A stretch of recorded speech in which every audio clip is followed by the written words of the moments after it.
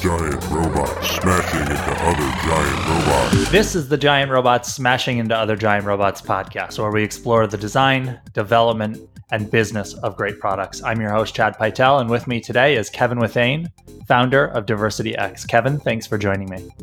Chad, thank you so much for having me on this show.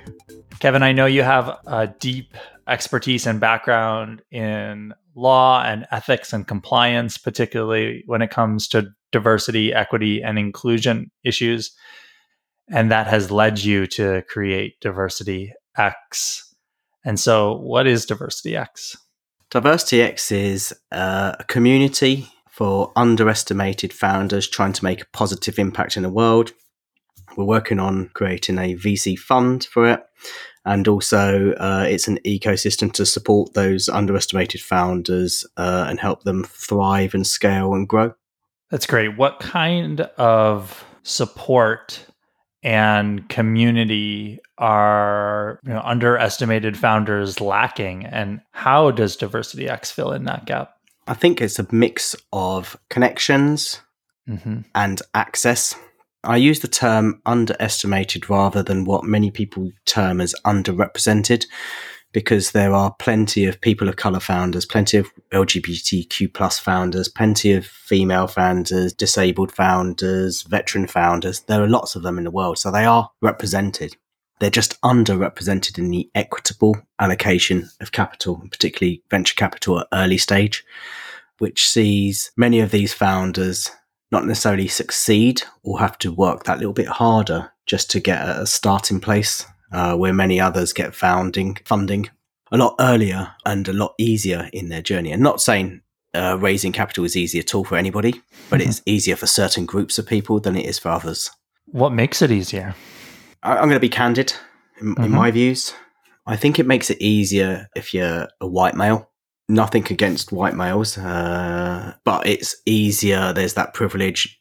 But also you look, sound, probably have a lot of similar backgrounds to the people who are allocating the money, who have control over whether they invest or don't invest in startups.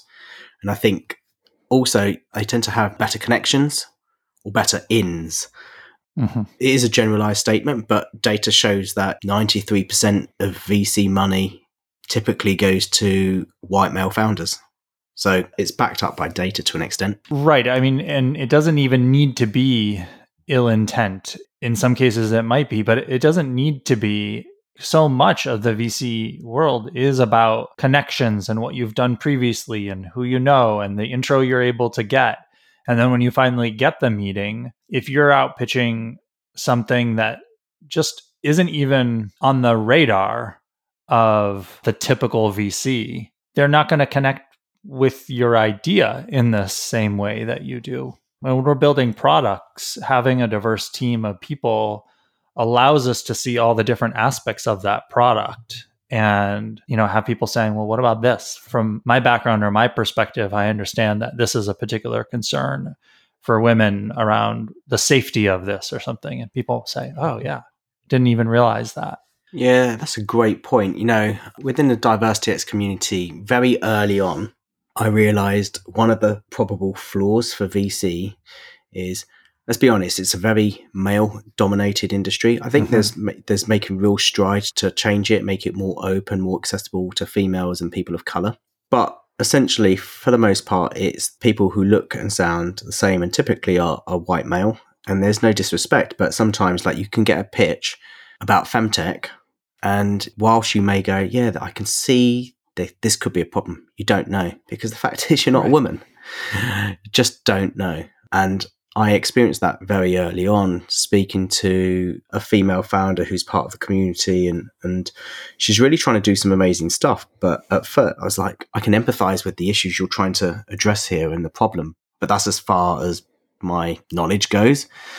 And it made me wonder if VCs who are getting this sort of pitch were probably turning them down. So they can't understand the problem, so therefore they can't understand what the solution that the founder's trying to come up with is really trying to address, and so pushes it by because they don't have that expertise. And that's not their fault. It's just there's a lack of diversity within the VCs themselves to be able to address that. But then you hear these stories about male founders coming up with a femtech solution, Right.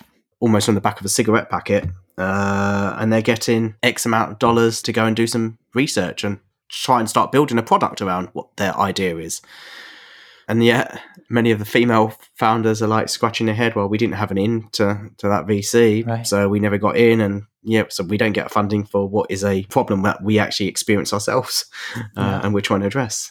This conversation reminds me of a conversation that I had in 2018 in episode 279 with Alex Friedman, the co-founder of Lola, which is a feminine products company. And she talked about how it was clearly uncomfortable for the people that they were talking to talk about these kinds of things.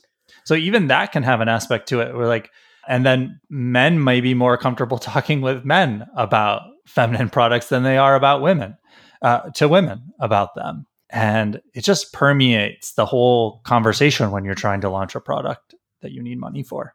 If it's uncomfortable or it's foreign or, all of those things. Absolutely. The industry needs to change in a couple of ways. I see it. There needs to be greater emphasis on VCs building networks and connections into the communities and to the founders that are underestimated, people of color, female, from different socioeconomic backgrounds. They may not have been able to afford to go to MIT or Harvard, but, super smart people solving real life and real world problems. And VCs themselves need to look at their own diversity, and it's not diversity just because for the sake of, well, we need X number of women now with investing power, or we need more people of color to invest. It's because those people bring their lived experiences, which is the same for any business, right? It's no different for if you're a big corporate. You need the reason for diversity is the same. It's to get that cognitive diversity, that cognitive difference of lived experience, which you then bring into your field. It's something as human beings we can't detach ourselves from. We can't detach ourselves from our lived experience. We take that everywhere we go. So what's involved in creating a venture fund? A lot more work than I thought.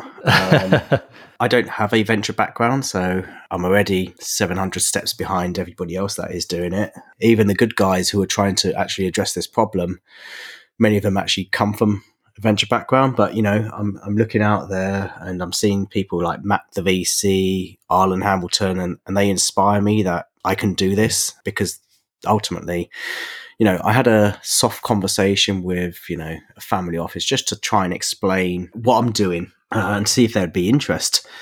And they actually liked the idea, but they said to me, who are your competitors out there?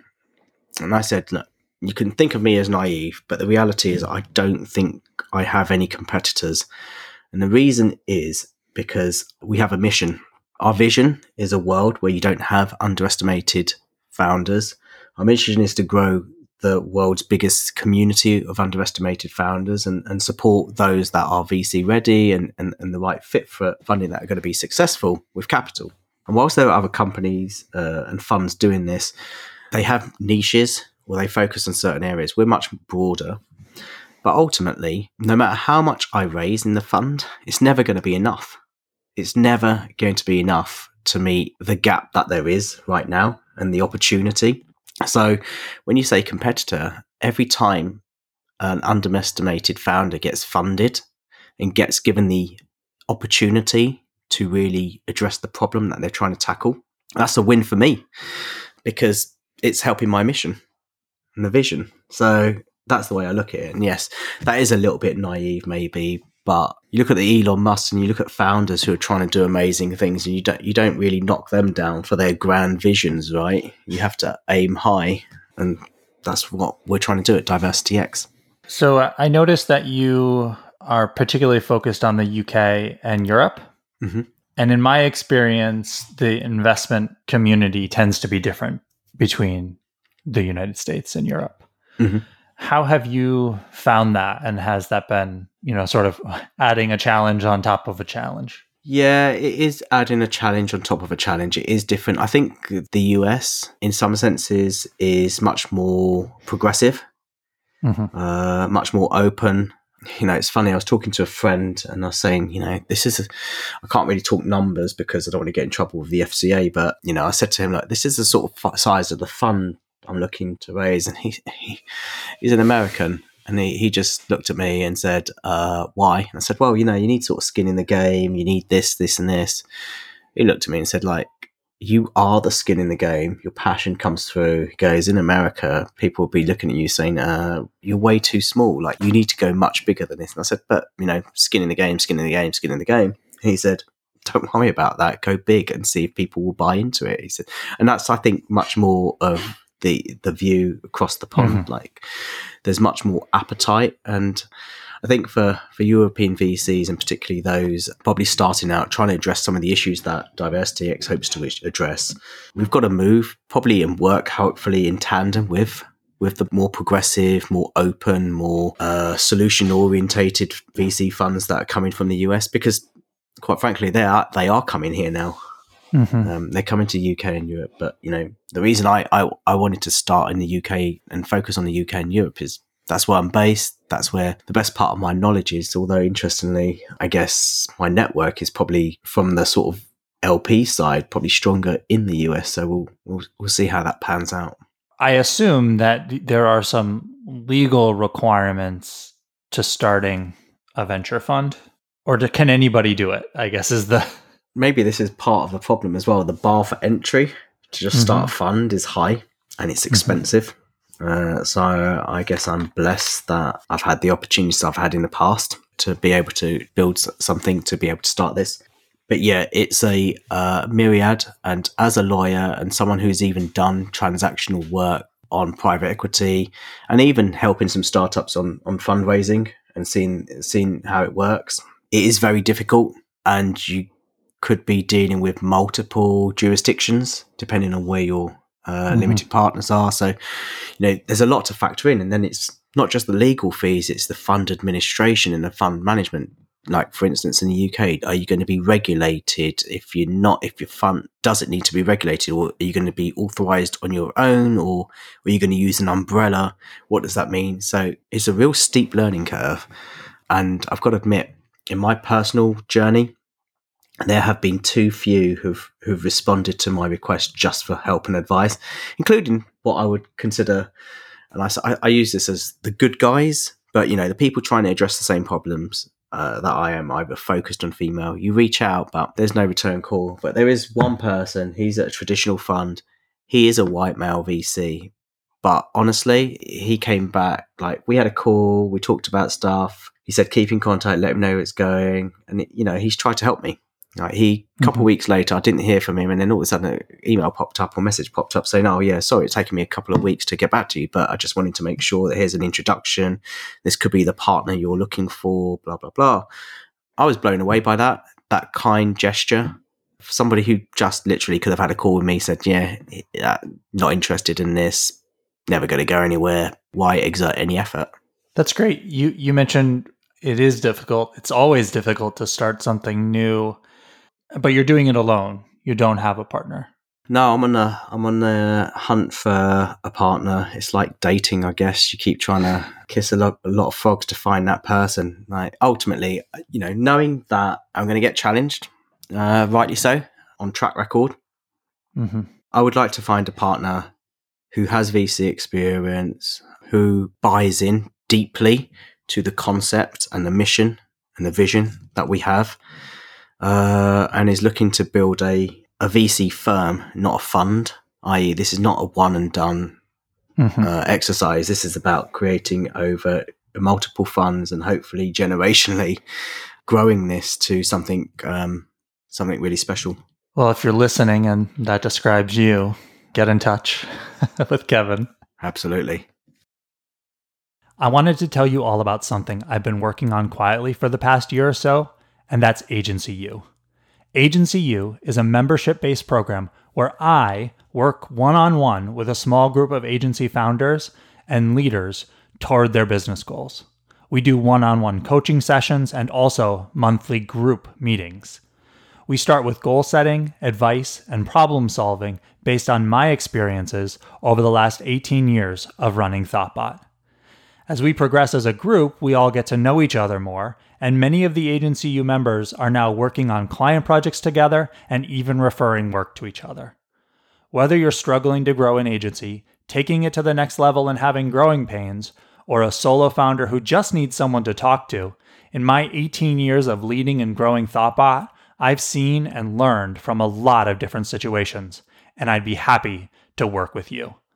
Learn more and sign up today at thoughtbot.com/agency. That's AGENCY, the letter U. In the meantime, while you're working on building this venture fund, you said, okay, I'm going to start building a community right away, right? Yeah. And when it comes to platform, how are you doing that? Are you using something off the shelf? Are you piecing it together? How's it going? Oh, it's such hard work. Who would have thought? My wife laughs at me, right? Because since she's known me, every time we go into like a town or village or shop that has a community board, I'd stop and read it, and she would laugh. She's like, it's such a geeky thing to do. And I was like, I'd love community. I like to know what's going on, what's happening. Presumed therefore it's relatively easy to build one. Then was very nervous, and I was like, I don't know how to get started. And somebody who's in the community, but also just an amazing person, Amy, she said to me, dude, just get started. Stop procrastinating. Just start a WhatsApp group. So I did. And then I invited a couple of friendly faces, i.e. friends, and said, please, can you join this group? And then I invited a couple of founders that I'd just connected with and just started having conversations with. And from that moment, and this was in October, early October, and then my son went into hospital. But from that moment, it started growing. So beginning of October 2021 to date, with about 60 founders, which I think is not bad. And we use WhatsApp group.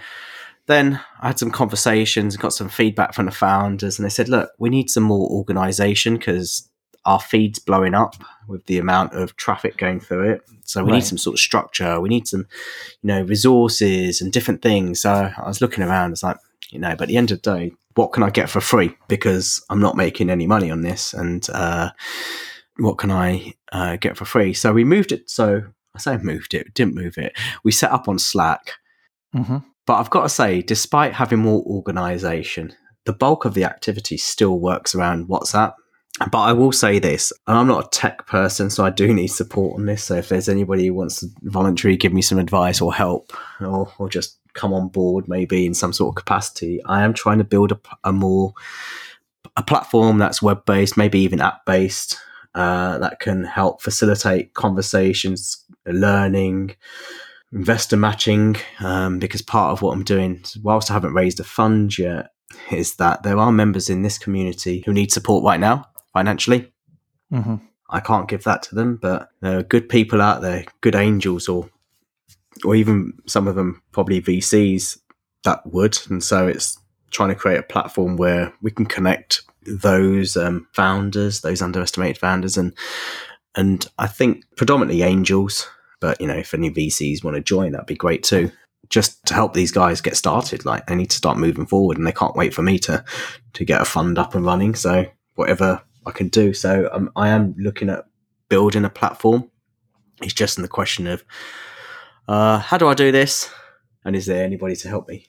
If you're a founder who wants to get involved in this community and think it would be beneficial to them, where do they go to do that? I'd say reach out to me, either email me, kevin.withane@gmail.com, or connect with me on LinkedIn. Two best places. We'll chat, but generally the community is open. If you're an underestimated founder, if you just tick that box, you're in. Come and learn, grow, support, be supported.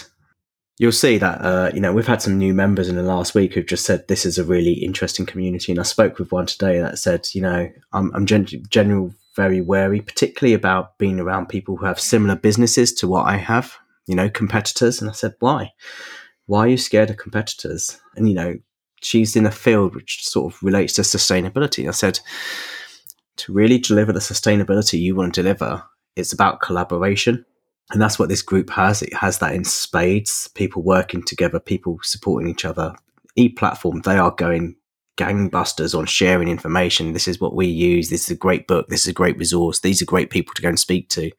And so it takes the pain and reduces the stresses of being a founder, which you've got to do so many different things. And generally, you've got to do all of those things on your own or with a very few number of people supporting you. And I imagine that a lot of the people in the community so far are people who sort of invite each other in.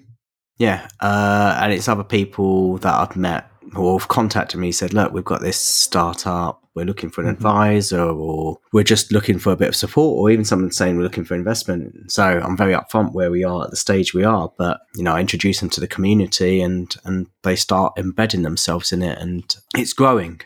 As I said, the mission, I don't know if it's bold enough, but I think it is bold, is to be the world's largest community of underestimated founders. And, I actually asked a question with a group yesterday was, how do I go from, say, 50 to like 500 in a few months, but real genuine people that want to be community members, like actually contribute and be active? I'm still waiting for the answer to that question. I'm hoping that's going to come next week.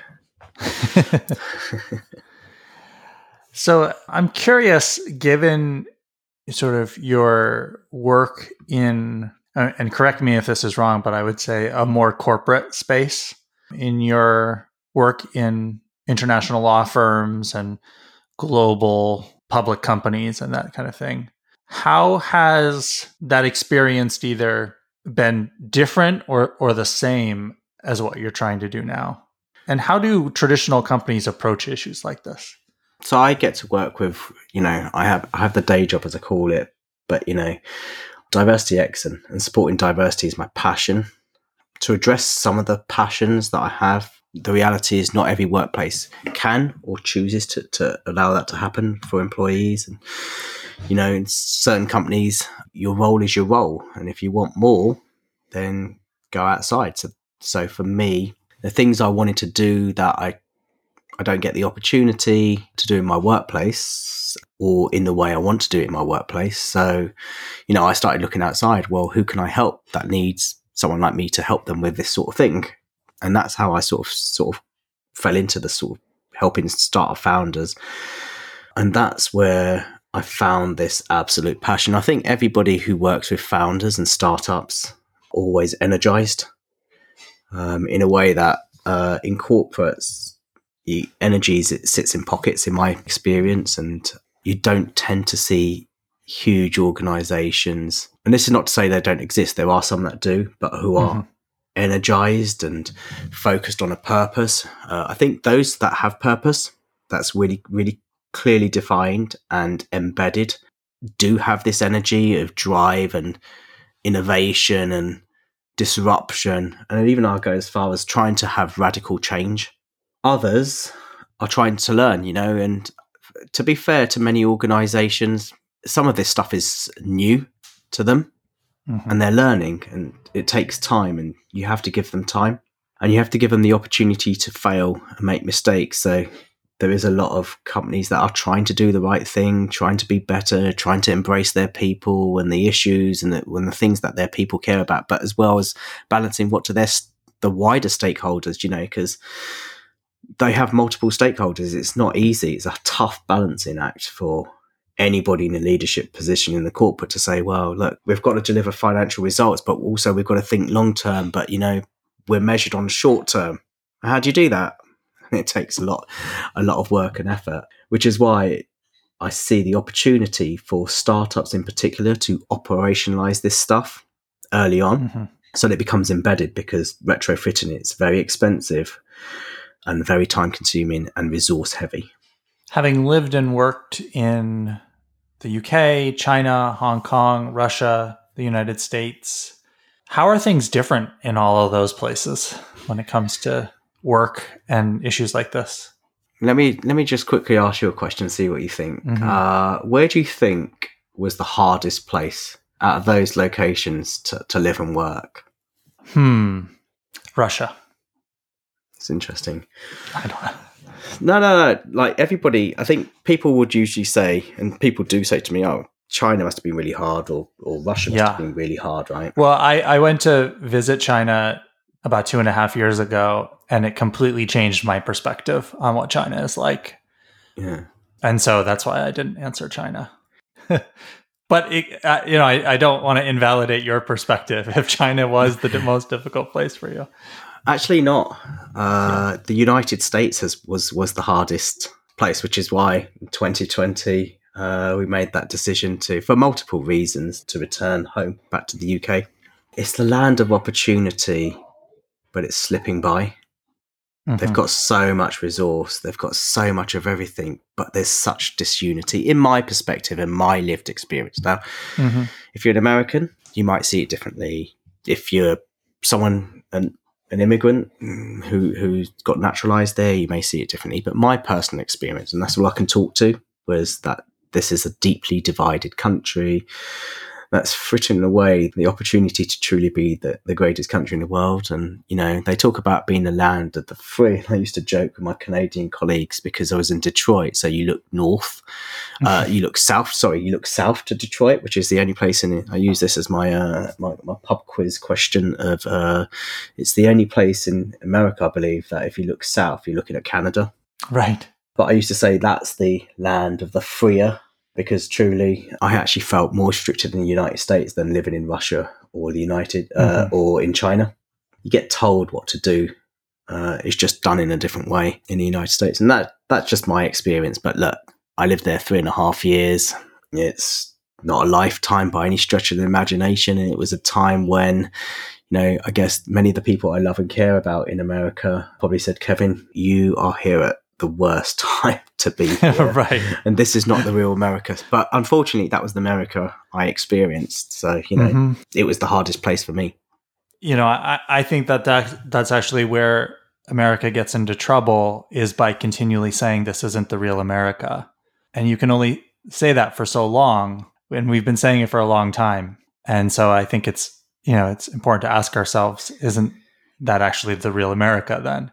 Sort of to your point of the VCs and not changing the demographics despite saying something is a problem and working at it over time. And, we've made a percentage point of progress.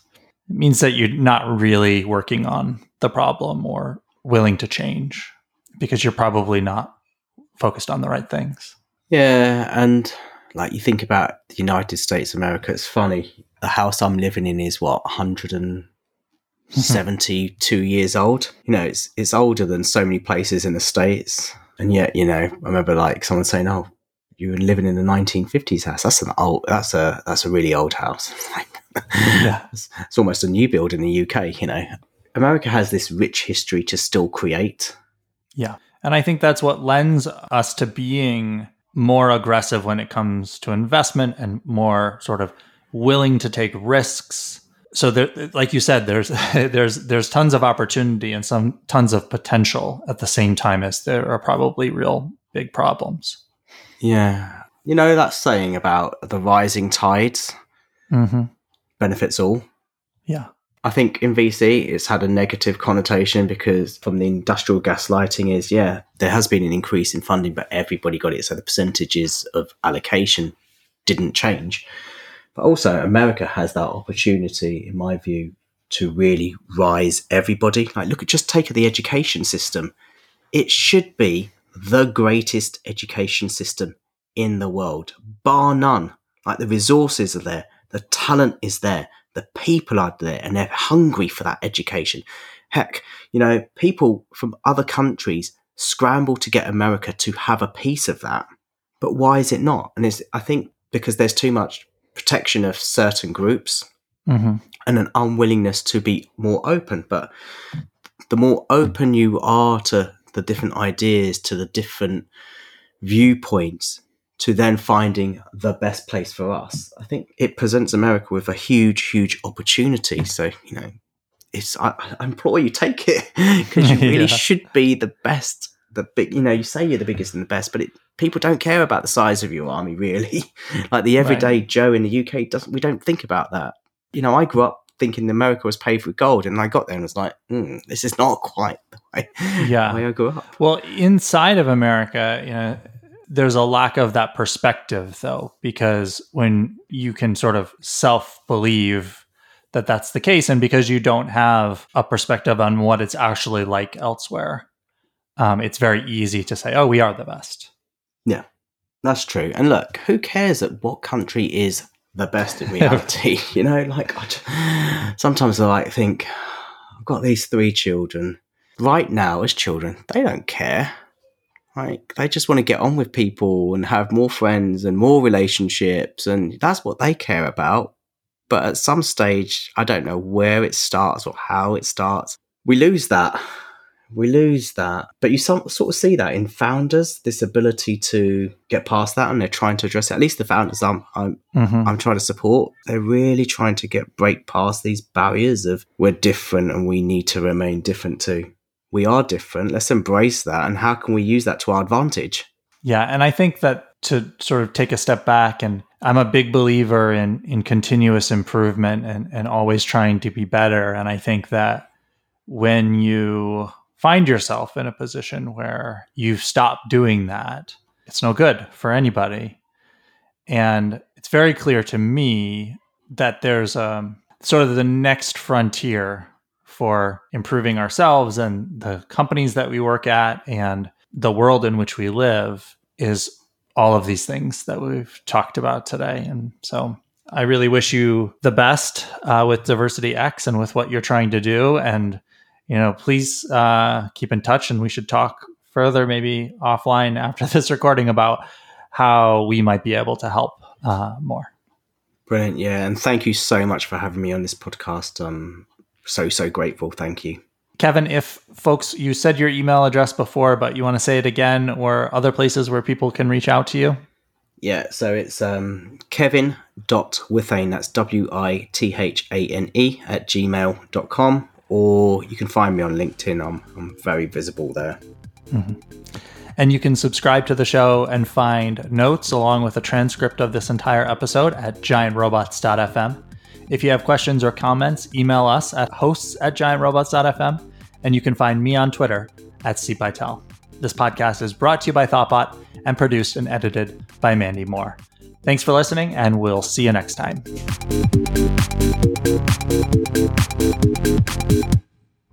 This podcast was brought to you by Thoughtbot. Thoughtbot is your expert design and development partner. Let's make your product and team a success.